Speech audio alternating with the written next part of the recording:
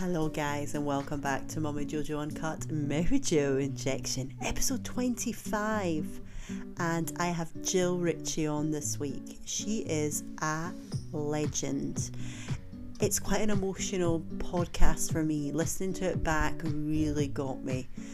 You'll understand when you hear, but certainly the thing about leaving the house, and I spoke on stories this morning about leaving the house as a parent and why I believe it to be one of the most stressful parts of being a mum is trying to get out the door, be it for work, the school run, social occasions on the weekend. It can be even harder when certain hubs of mine is around and he needs to go for a third pee and another shower and change his top, and I'm going, can we just go? Because I hate being late. But there's that balance between really thinking about the way we speak to these little people and make them feel when we're trying to get out the door. So really powerful part in this podcast. Another thing is, I do what's right for the company. Very, very powerful statement. It's not just about the company, be it your own company or a company you work for. So much more. What's your wellness worth? I write about this in the book. I've spoken about this on the podcast before. You do what's right for you, guys, okay? Let's keep sharing, supporting. Please keep rating us, guys. Jill definitely deserves lots of stars this week. She's nailed it. You can rate every week, so please give us another star this week. If this impacts you, please send the link to someone you think it will help. That's what we're trying to do. Help people, spread the mojo. Keep talking, sharing, be brutally honest, and thank you for being here. Let's get her on. Welcome to Jill Ritchie, Success Life Coach. Let's get cracking. So thank you for coming. You're welcome. I'm excited to be here. It's lovely to have you here, and I feel like we've got loads to discuss. I don't really know where to start. I think we should start with your background with the corporate world. Talk about that. So tell us about your role and what was going on in your head at that place. Okay, so I have been in a corporate role for 16 years, and to be honest with you, I never really saw myself being in a corporate role, although I spent most of my working life there. When I was a kid, I wanted to be an actress. Same here, I think. Oh no, I wanted to be an actress, or I wanted to be on the radio. I wanted just to entertain people, make people feel good. Like, I was always making up radio stations. Like, you know, used to have press play and record at the same time. Yeah. I would interview my sister and get her to pretend she was like Danny Minogue or something, and I just used to love making people feel good, and that was my vision as a kid.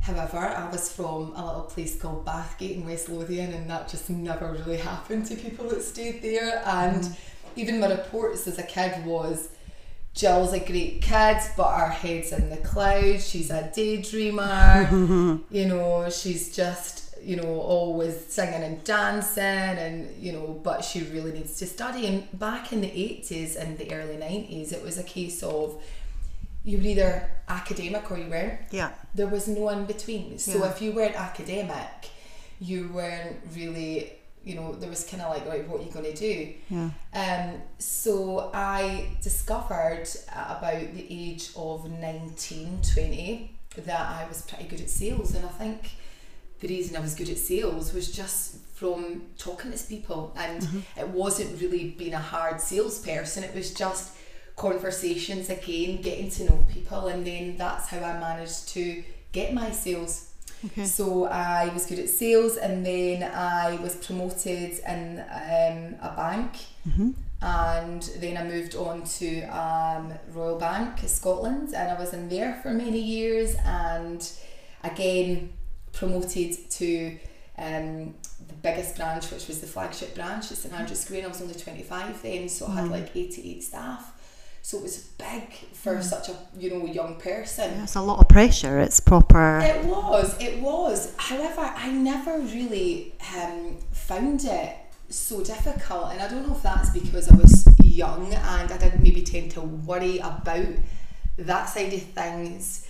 And I also had a really great boss who believed in me. Okay, well that helps. Yeah, definitely. And I think he gave me so much confidence. And even back then, when I look back at it, there was a few issues with people that were maybe jealous, and they saw me that there's this young person coming in here, we've been here for 20 years, and who is she to come in and do well? But because I had the backing from my boss, who was so encouraging, I just felt like it never really affected me, and I felt like I had a voice. Yeah. And then from then I went on to another corporate bank, and again it was okay, but I went off to have my first little boy, and then returned and just probably really struggled from then. Okay. And see, if I'm honest, it probably wasn't because I had a little boy. In my mind, I feel that I went back to that world, and you do tend to be overlooked for things, because I think there is this, or there was where I was, this perception that, you're a mum now, you're going to be wanting to get away early, you're going to be phoning in sick when they can't, when your kids have got a cold, it's going to be their phone call. And it's a horrible feeling, isn't it? It is. And the thing is, when your kids do get poorly, I remember, again, trying to, I'm going to say farm them off to people, but I felt this incredible pressure to still keep up with everyone else, that I would be getting my in-laws and my mum and childcare, can you take them? And really they just wanted to be with their mum. Yeah, it's horrible. But you just go, I can't, I've got to go into work. I would then start prioritising that environment for what, really? It was quite like, oh God, what am I doing? And it was probably just to keep in and still stay in that box that that fitted in. I wanted to fit in, and I didn't want to be known as, in inverted commas, one of those mums that's there's always a drama or something's going on. So I desperately tried not to let being a full-time mum affect my work. Because I was in a leadership role. And so there was a lot of pressure, and when you get to a certain level where I was, you have got to do it all. You've got to do it all. And you don't have, I speak to mums, and they didn't have the option to cut their hours down. It was really frowned upon. They were thinking, childcare alone, when you've got a couple of kids as well, and they were going to be going to work full time and then paying a massive chunk of their salary out. So if you think of it from that point of view too, it's a lot at stake. Completely. I went back, and then I did a role which I enjoyed, and then quite quickly I went off and had my second child, and I felt okay. But when I went back after having Eden, the second one, everything just kind of went wrong for me. Really wrong. It's like you say about this pressure I put on myself. I definitely put it on myself, more so going back after having the two. But being completely honest, there was definite pressure from that corporate world. To, you chose to have kids, so you still have to. You have to just deal with it and be here. And if you're in that level of position, you just do what's right for the company. Yeah, you do what's right for the company. And God, even when I say it out loud, you do what's right. Think, what on earth was I thinking? But there's so many occasions that, God, honestly, I did an article about this, and I remember feeling so scared to put it out, but I thought, you know what, I'm going to speak my truth here and just get it out there. I remember losing my shit so much with the kids, because of work, because of trying to get them out the door. We've all been there, right? I hate it. Get their freaking shoes on. And do you know what? I still get ratty with them when I tell them 50 million times to get their shoes on, and they don't do it, and they just fannying on.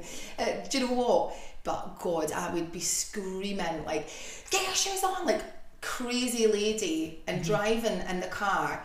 you know, like a maniac. Like a maniac. I remember one time, right, I haven't shared this. Actually, in fact, I shared this with one person, my sister, because I broke down to her on the phone. It was so bad. I'd had a message from my boss. It was like 7 a.m, and you could tell with the tone of the message that I got, it was really aggy, and straight away it set me off on the wrong foot. I had that knot in my stomach. I was getting missed calls here, there and everywhere. I'm reading emails on my BlackBerry. I'm trying to get the kids out the door, and God, they were even younger then. I mean, they're 7 and 4 now, so you know, they were probably like 2 and 5 or whatever, you know. And I got them in the car, literally like speeding out my drive, and the wee boy sneezed, right, and I didn't have a tissue, and I was like, oh my God, you've not got a tissue, and I slammed the frigging brakes on, and do you know what, it nearly went through the windscreen. I hadn't even put a seatbelt on. It's easily done though. It's easily done. But do you know what, it would have been easy. Yeah, it is easily done, right? I bet you felt so much guilt though. But because of where my headspace was at, I thought, you absolute psycho, Jill, what the fuck is wrong with you? And I would love to sit here right now and be honest and say, and that was it. That was my turning point. That wasn't my turning point. I went on for about another year like that. I would like get them out the car, like literally like throwing them out to, you know, nursery, childcare, school, P1, and the wee boy really struggled in P1, and it was probably because he would see me so stressed out, and there was a lot going on at home as well. You know, my mum wasn't well at the time, so there was a lot of pressure, but work didn't give, and I was so busy trying to get them out the door, not thinking about how it was affecting them or how my mood was affecting them. Those little sponges that take in absolutely everything. I know, it breaks your heart. Right? That all I was thinking is, I need to get on a call, I need to get on a conference call in the car, I need to zoom along the motorway and get into my work, or I need to deal with this issue at work as soon as I get in. And that went on for about a year until I left, and it was just crazy. Like, there's so much stuff that, and I just felt like I couldn't speak to anyone about it. You know, so many times I would literally go and shut myself in an office and like cry for like 10 minutes. Because you felt helpless. I just felt trapped. Like I was trapped, suffocated, weak, shit at my job. Everyone knew more than me. I was utterly shit. I was a shit mum, shit partner. It spirals. Everything was bad. I think the mum guilt as well, and we've got all these hormones and these emotions, and when we have her, I mean, the other day, just from PMS, I can feel there's a few days a month, some months impacts me and others not, and I don't know what that's to do with.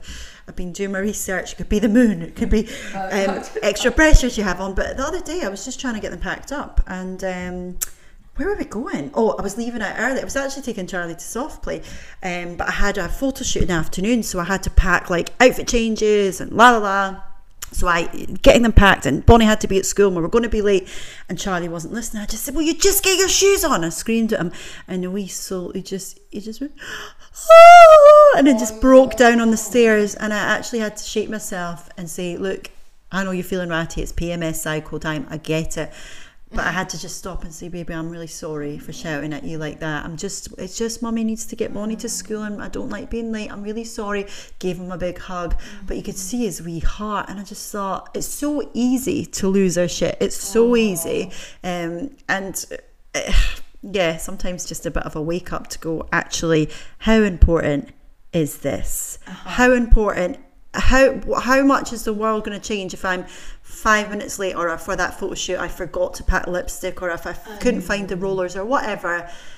This is my babe. Like, at the end of the day, when you look at your kids, like, they're your whole world. Totally. But it can be so easy for everything else to take priority. And sometimes it's just having that time to really, I call it like gushy mindfulness, or you know, having those pockets of time just to really go, because there's nothing wrong with being busy and having goals and everything, but just to have those moments in the day where you can go, wow, when you breathe it all in. Look at these little miracles. Like, yes, they can be full of snot and cheekiness, and they can really push out all our buttons, but when you really strip it back and you just look at their hands or feel their head, or just, you know, the simple things, when you're present with that, I get tears in my eyes and stuff. You know, you were saying earlier you cry a lot now. I cry so easily now, but it's a really good thing, because I don't know if that's when you strip things back. I mean, you say, and one of the buzz expressions at the moment is find your truth. Perhaps when you are living it more, it's more easy to cry, or I don't know. You give yourself permission, don't you, to just actually be you and live in the moment. And I thought that I had pockets of that I did that, but it was nowhere near enough what it should have been, because I was living probably a huge part of my life how I thought others thought I should, if that makes sense. So you mean like people that were saying put on a performance, or don't air your dirty laundry, or? Well, potentially, I think so. I think, like, because I'd been in that world for so long, and, you know, having to be professional, Jill, and obviously you do need to be professional, but there's almost this, you know, you're in this, if your face doesn't fit, and you're so desperate for it to fit when you're in that world, because you're always, you know, talk about pure comparison, and we can talk about that in a wee bit as well if you want, but in that corporate world you almost feel like you're a child again, because everything is, you're compared against your peers. You know, okay, that was a really good job you did, but this person was just a little bit better than you at it, so you're not getting as good a rating, and they're getting more of a pay rise than you because they're a little bit better than you at this. And all the time, I mean, you could put on the performance of your life, achieve every target, have an amazing colleague engagement result, but then you've done everything that you can possibly do to be the best that you can be at your job, and then it comes to the end of the year and you sit and your manager says to you, yeah, that was really good, but this person also did that, so you're not getting that rating, you're just standard. And you're just told all the time you're standard. And it is so gutting, because I remember thinking, all this pain that I've put myself through, all the tears, the stress, it impacted everything in my life. It impacted my relationship with Daryl, my partner, the pressure, my relationship with my amazing, beautiful children. For what? Just to scrape by with what, an extra maybe £1,000 a year if I was lucky. All that shit for that. But I was so desperate to fit in, because I thought, well, what's my alternative? This is all I've got. I can't do anything else, because I've become so conditioned to believe that I was just, you know, you're just standard, or you've got pockets of greatness. Yeah, you've delivered on that, and that was really good, but we like this person a wee bit more than you, so no, they're getting it over you. So what was the breaking point when you thought, I'm leaving? The breaking point, I ended up going off, and I've never went off with stress at work. Never. Again, I found it very shameful, and I remember, you know, I come from a single parent family. My mum was an incredibly strong woman and raised my sister and I to, you know, be strong women, and, you know, don't take shit off anyone, and, you know, but I just remember feeling ashamed, but I was at a point where I just thought, God, this is going to sound so bad. It got to a point where I was thinking, I hope I get ill over the weekend. Like, I hope I get really ill and I can't go to work. Or I hope even just a little bump in my car, nothing too serious, but enough just to keep me off my work. And when you're starting to think those thoughts, that's not good. That's not good. And I, for about 6 months leading up to it, maybe even more than that, probably about a year, I was waking up at like 3:30, 4 in the morning, soaked in sweat. Soaked in sweat, like literally having to change. So that's an anxiety, symptom of anxiety, complete and utter. However, my hair was falling out. Wow. However, I didn't put it down to stress. I actually thought I was going through the early menopause. Oh. Like, I went to the doctor. Dr. Google I'd been on, goes to the doctor. I said, do you know what? I think I'm going through the early menopause. You need to do some blood tests or some stuff going on here. How old are you? I am 38.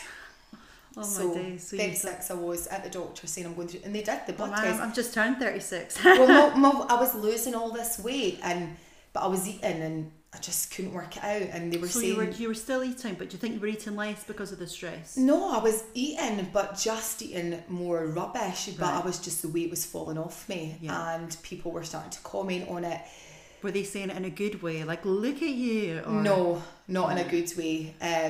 Too thin and whispering, and, you know, even at work, a few people were like, is everything okay with you? You're really, you know, you're looking really thin. And I was like, look, I'm fine. Because, God, you know, when I talk about anxiety, I had it in abundance, but I didn't have it every single minute of the day. Okay, so when I was, you know, with friends, and I mean, I'm a very sociable person. We love having house parties and everyone comes round and all that. And I remember when I read your book, I just felt so connected to you, because I'm like, God, that's like me. It's so nice entertaining people, isn't it? We are like the it. entertaining house. Everybody says that, you know. I can picture you throwing a brilliant party. Oh, always. And Daryl always says that. He's like, who's all coming? I'm like, I don't know. My last count's about 50. He's like, 50? Are you joking me? It's expensive as well. It is expensive. But I wasn't anxious all the time, but there was always a bit of a cloud over me. You know, I did laugh. You know, I did have fun. I wasn't sitting in my room or anything. Yeah. But if you were to add up the pockets of time where you were feeling like that. Totally. And I remember feeling so stressed and kind of going and saying to my mum, I feel stressed. But my mum had a lot going on. You know, my mum is incredible. She has battled cancer. She is 65 now. She's battled cancer since she was 50, on and off. And she has, you know, been through chemo so many times, lost her hair so many times, been told, you know, you've got X amount of time to live, but just defies the odds. She's just amazing.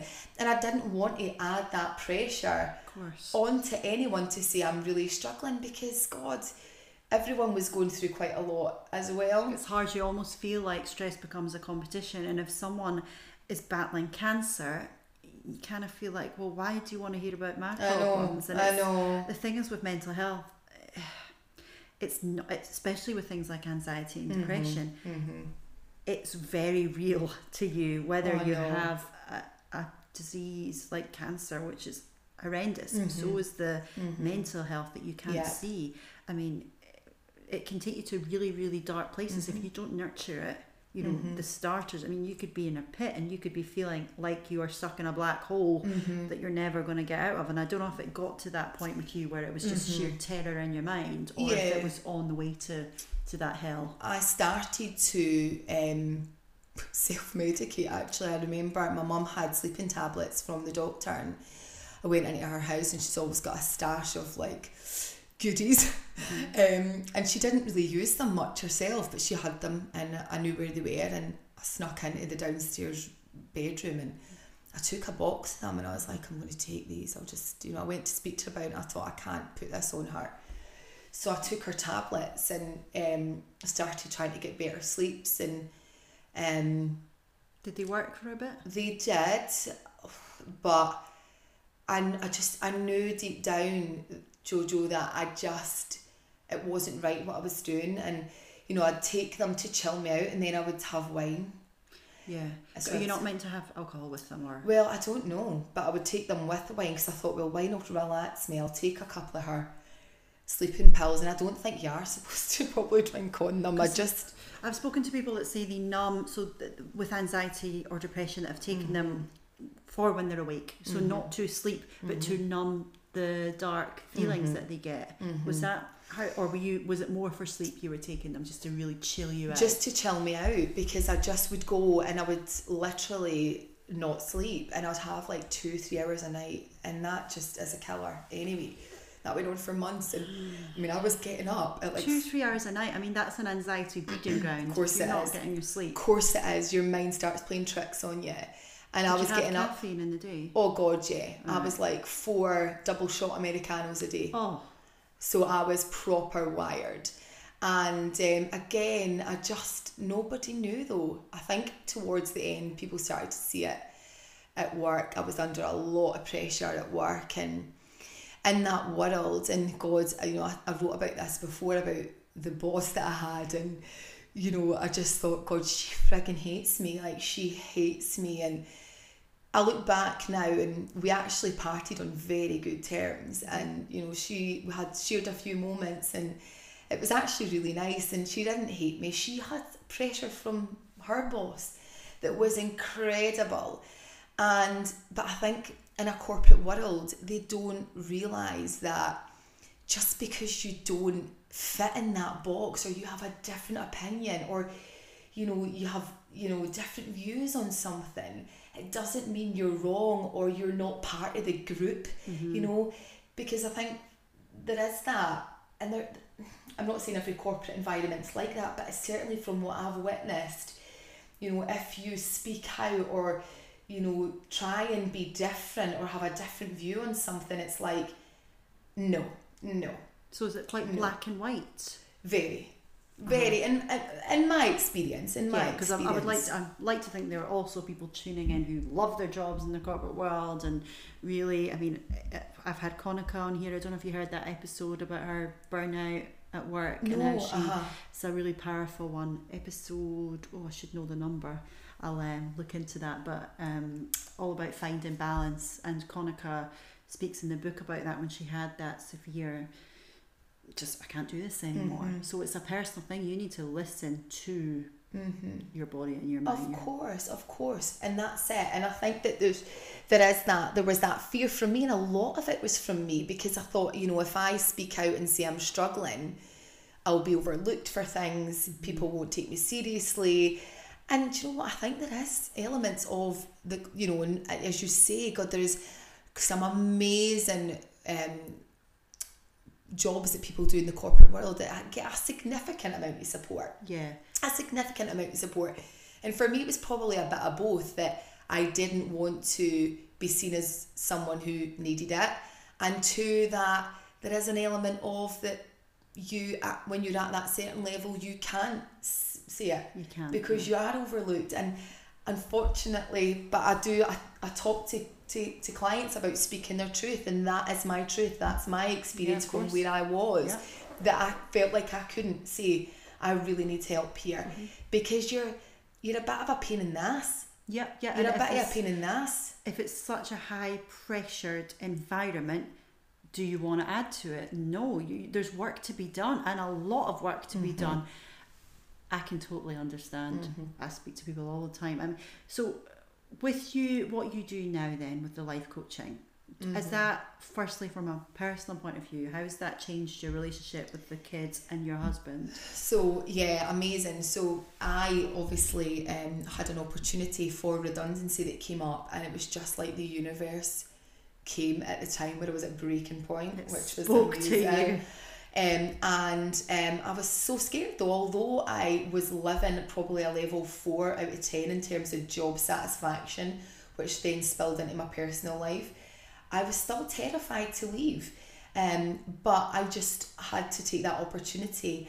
And I hadn't been in the bank, that particular role, for that long. I'd only been in there 9 years, and it was like, God, just stay, do I go? And so I had a chat with that boss, who was absolutely fantastic, to be fair. She was so good at, you know, and she understood where I wanted to go. And what she said to me was, Jill, your biggest strength that you have is that people want to work for you. Like, you take people on a journey. I always remember her saying that. You take people on this journey, and they walk through like fire for you. And I thought, God, that's my skill. That is what I love doing, because so much of the job was pressurised, but the part that I loved was connecting with people and developing people. And I think that's why I found it so difficult to always put people in this corporate box, because everyone's so different. We've all got our different. Absolutely, and everyone's got different strengths, and if you don't do X, Y, or Z, then you're not part of that. And so I thought, right, what do I do? And I remember sitting, and it was my birthday, and Daryl had said to me, like, what do you want to do? And I was like, this is going to sound really weird, but I'd love to do life coaching. And he's like, do it. Wow, what a great partner to... Exactly. And I thought he would be like, no way, Jill, you can't do this, because we had just moved into this big house. We had more than doubled our mortgage.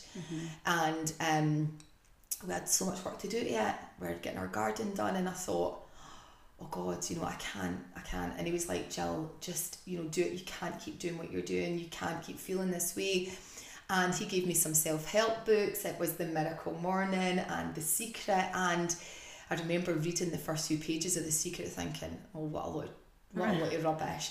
So you just manifest stuff, seriously. But I thought, I'm so desperate, I'm just going to keep reading it. Yeah.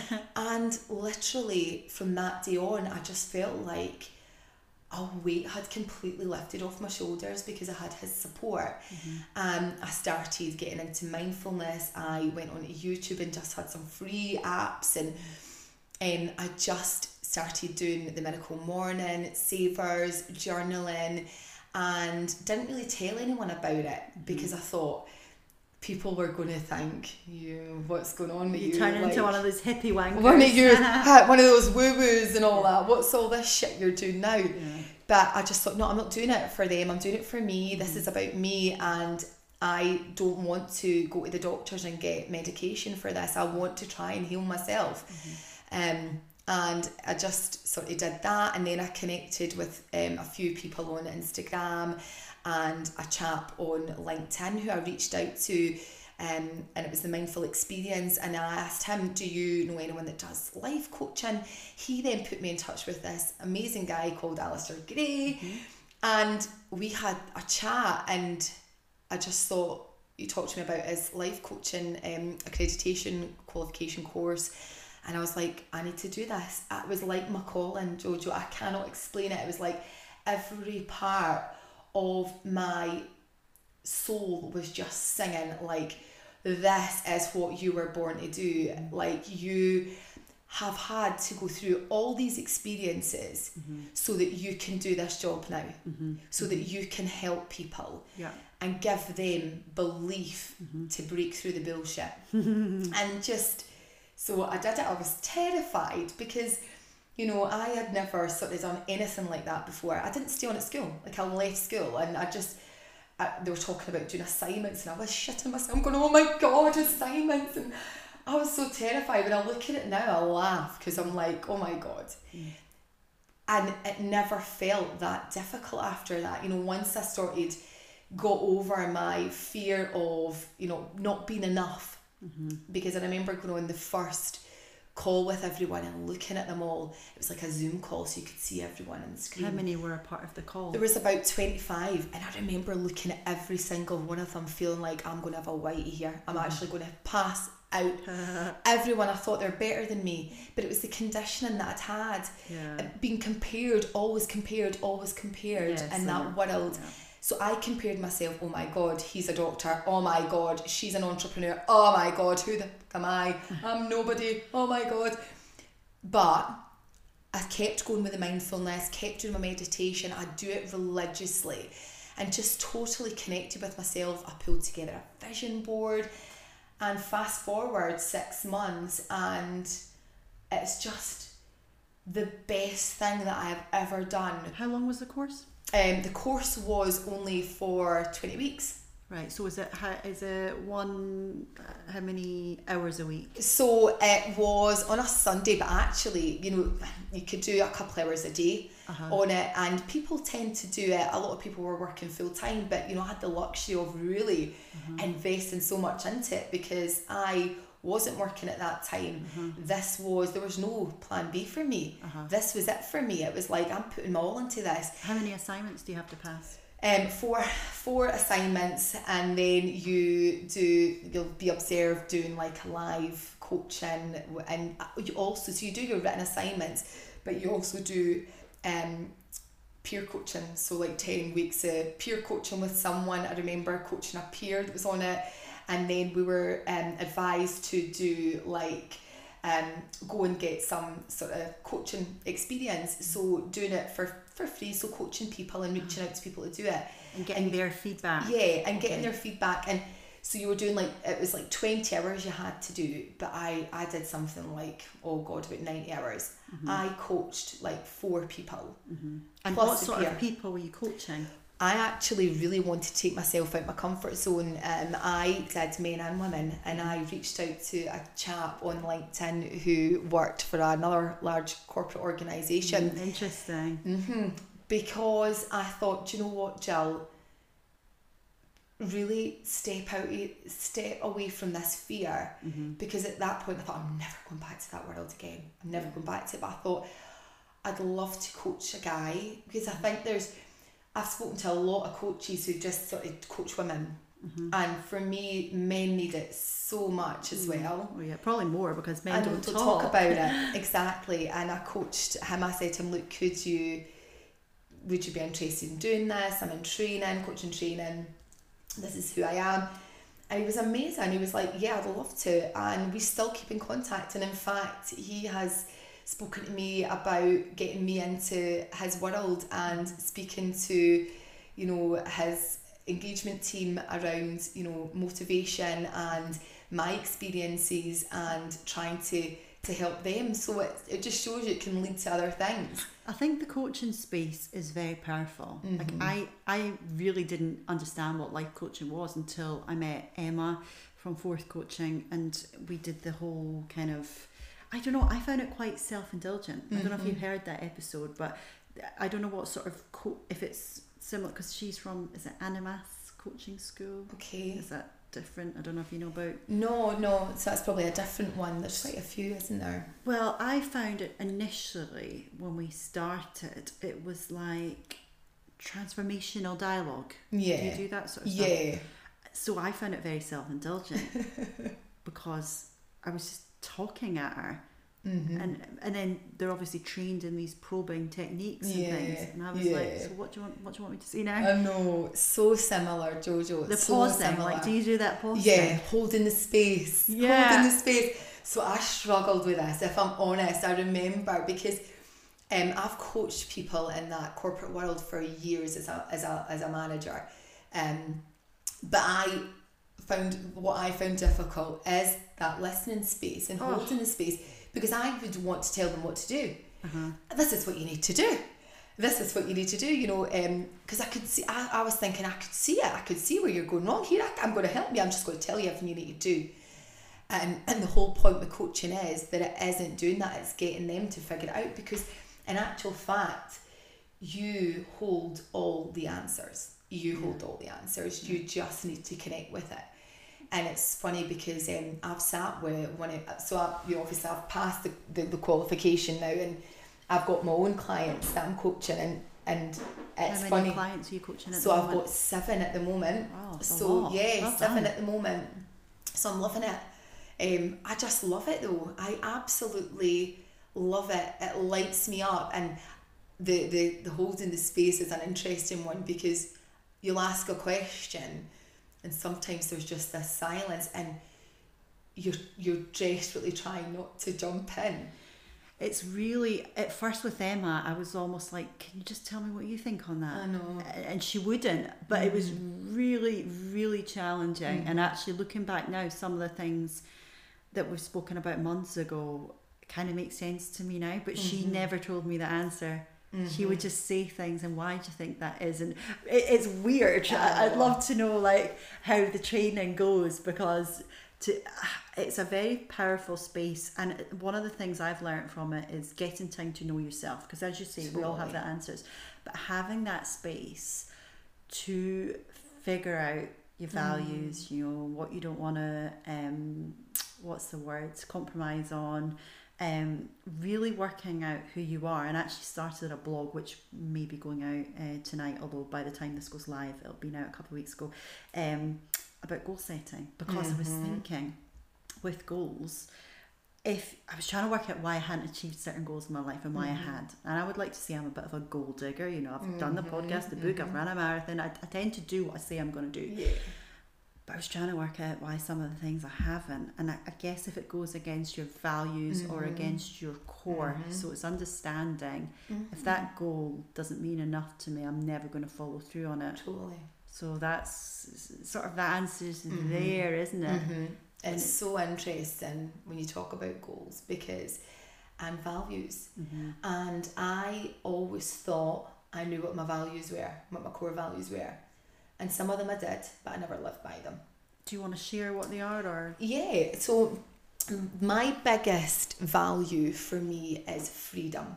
Okay, and it's freedom to speak my truth and not be judged. Freedom to take my kids to school and not throw them out the door. Like, to be free. I would say that's one of mine, actually. Yeah. Which sounds so cliche, but it is so true. Like, I used to say things like, my values are, you know, to be this and to be that, but I never friggin' lived by them. I never lived by them. And actually, they probably weren't my goals, were the goals in my family, or, you know, what you're brought up to believe, what your values should be. Yeah. Okay. Limiting beliefs as well. Totally. Limiting beliefs are contagious. Oh. You know, if you think back, oh, don't do this, don't do that. People tell you things. What you were saying when you got here about when you're going to get a real job. I remember a guy in his 70s, and he sort of looked sorry for me when he said it. When are you going to get a real job? And I just smiled and said, you'll see. I know. You know, and it's the naysayers, isn't it? Yeah. And, you know, I said that to you when I came, and my mum, again, it's funny because she came from a totally different world, and she panicked with this, and she tries not to say it to me, so she'll go to my sister and say, I'm really worried about your sister.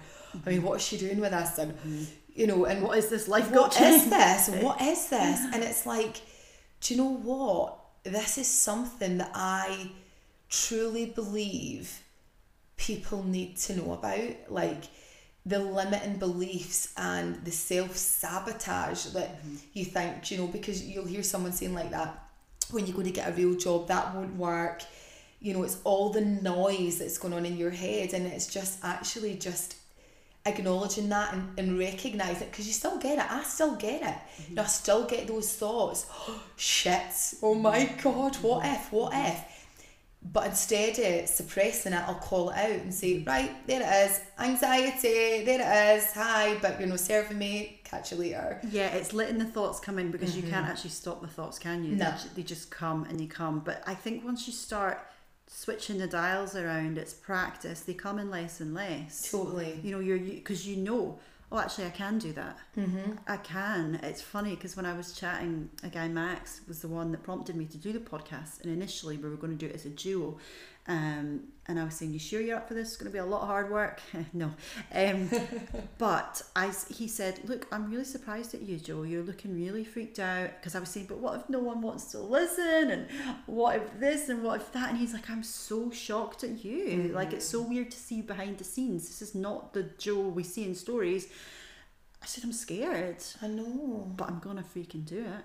I know. And then actually you realise, with a bit of hard work, commitment, dedication and passion, because you believe in what you're doing. I 100%. Know that, I mean, I get messages every day, your podcast has helped me this week. So I know for a fact right now this podcast is going to help so many people.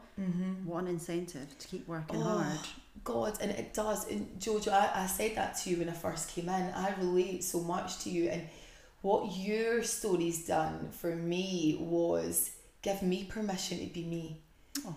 It really did, because not corporate Jill, not someone that people think I should be, just be me and speak my truth. That's a Lynette Gray phrase. I love her too, she's incredible. Just to be me and speak your truth, and as long as you are not breaking the law or being really freaking offensive and out of order, then so what? Do you know what? There's going to be naysayers. There's going to be people that don't like what you're saying. But for every one of those, there's probably 10 or 20 that really like it, or maybe more. Yeah. So I did that article about a letter to my past self. And again, it was so scary because it was warts and all. And it was, when I look back at how far I've come, I would never have told anyone about that, let alone shared it with anyone that could read it. So it's out there now, right? Do you know, I got so many messages from people saying, God, this has really helped me, like you said. And I got one message, and when I was on my way to Paris, and it was from someone who'd said, I read your article, and I've been in such a dark place for the last 2 years, to the point that I didn't want to be here anymore. Wow. Your letter to your past self has given me hope. Wow. And see, that's for powerful. me, I mean, how can you argue with that? I mean, honest to God, I thought I could get 100 haters right now coming at me, and all I'm thinking about is, see that one person that I know that I've had a hand in helping them, and give them even hope, because if you've got hope, then, so I've got that person in my group now, I'm checking in with them, and it's not for the money. And of course, like this job, and you know, I talk about people investing in themselves, and it can be quite expensive, but see, for me, the best investment you will ever make is for yourself. oh, of course, 100%. I've spent thousands of pounds on handbags, right? I swear to God, and I still love all that, right? I would never have contemplated spending a large amount of money on myself. Why? I don't know. I honestly thought, I will never do that. And I remember looking at life coaching packages, and I was like, oh, who would pay that? Are you kidding me? Blah, blah, blah. But see now, I mean, I've got a life coach, and she does it over the phone from Australia, right? I have got a life coach. I pay to invest in myself, because I know how beneficial it is.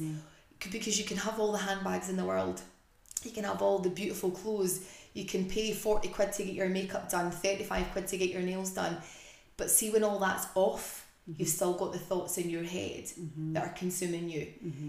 So powerful. it is unbelievable if you really invest in what's inside and really connect with your heart space and break down the limiting beliefs and the noise and the ego. You could have a limitless life. It's amazing, because when Emma had approached me and we met for coffee, part of me was thinking, well, as a wellness kind of public figure type person, I don't think it looks good if I'm going for coaching, because what do I, I'm meant to be teaching people, and I'm the mojo giver, and people are coming to me for motivation.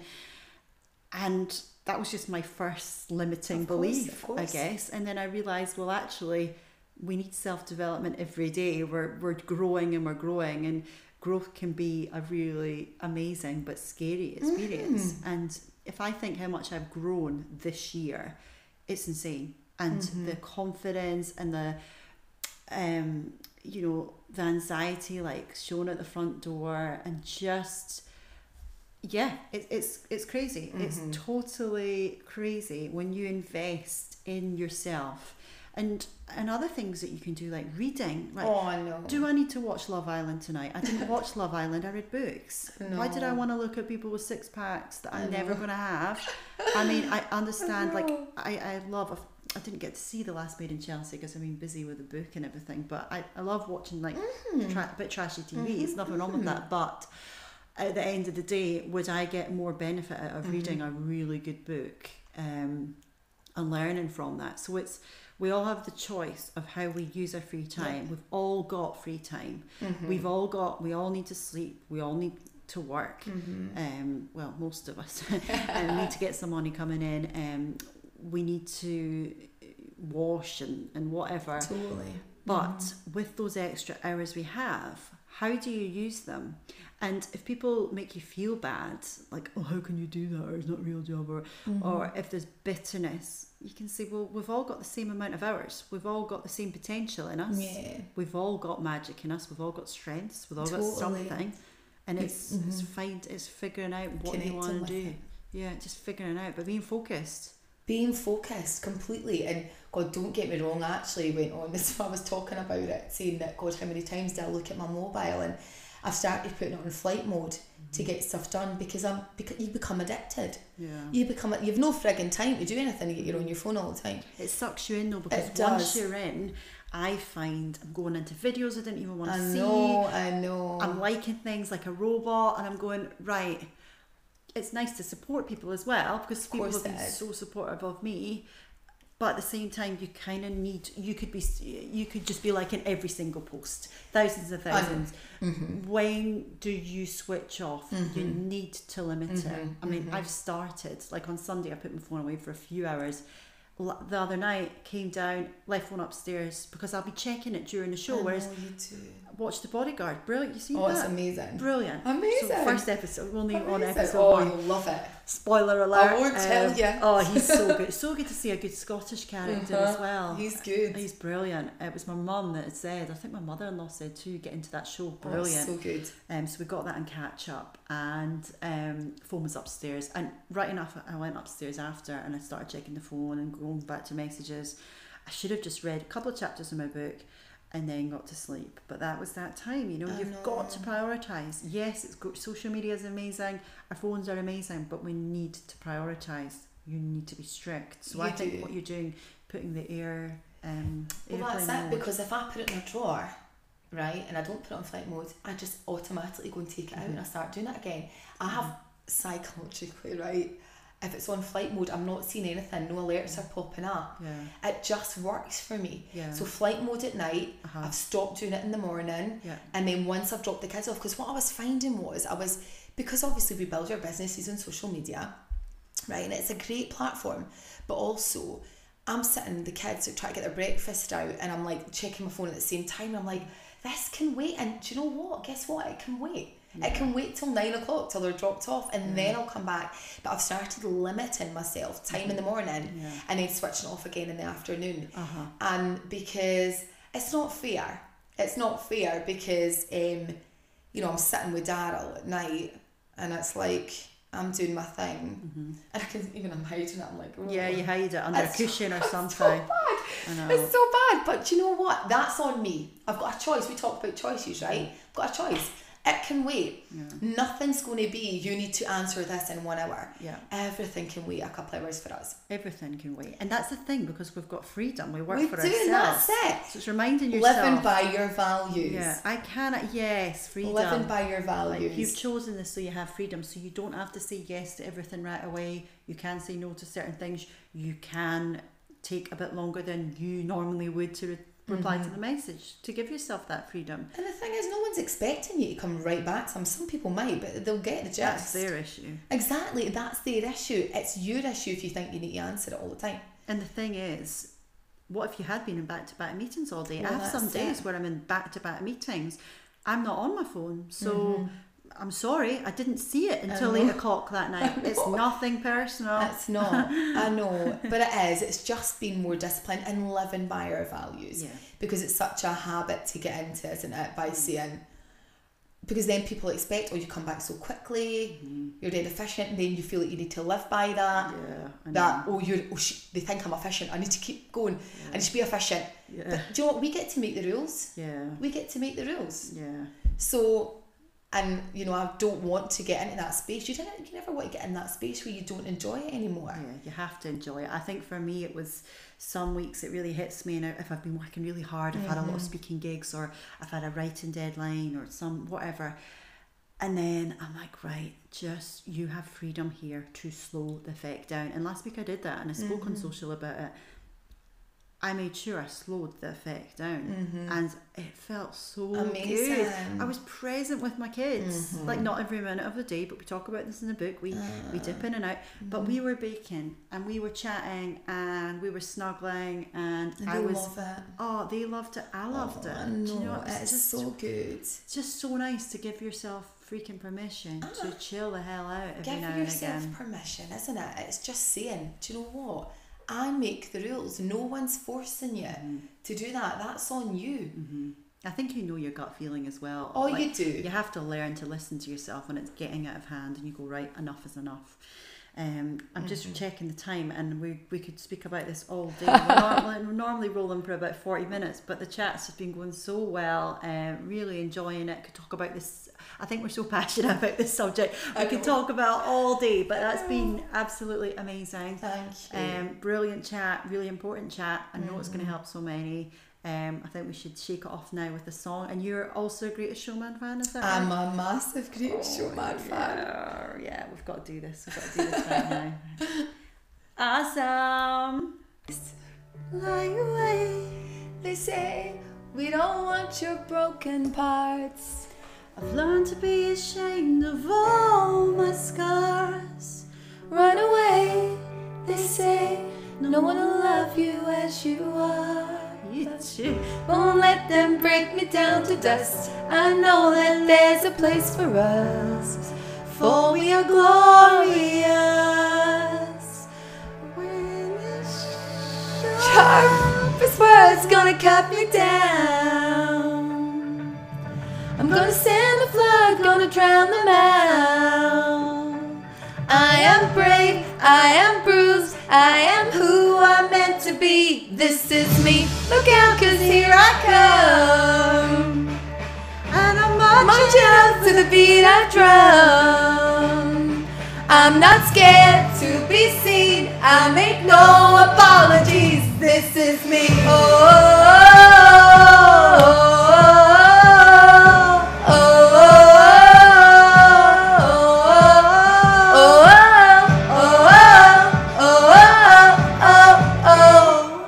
Another round of bullets hits my skin.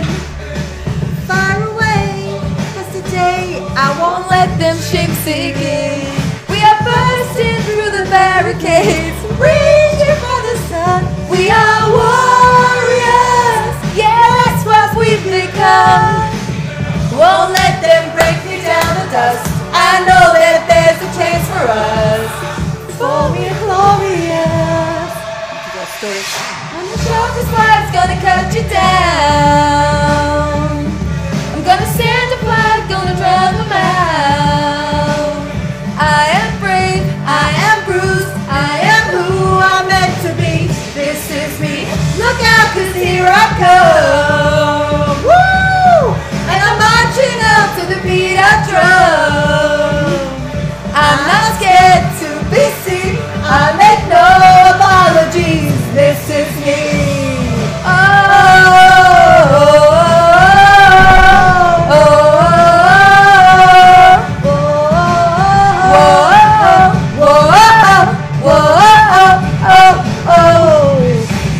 Look out, 'cause here I come. Hey, hey, hey. And I'm marching out to the beat I drum.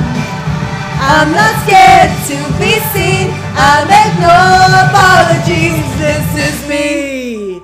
Wow, this girl is freaking awesome. Woo! I've really, really enjoyed this podcast. Honestly, I think really. Oh, crap, who's that? 2 seconds. Hello?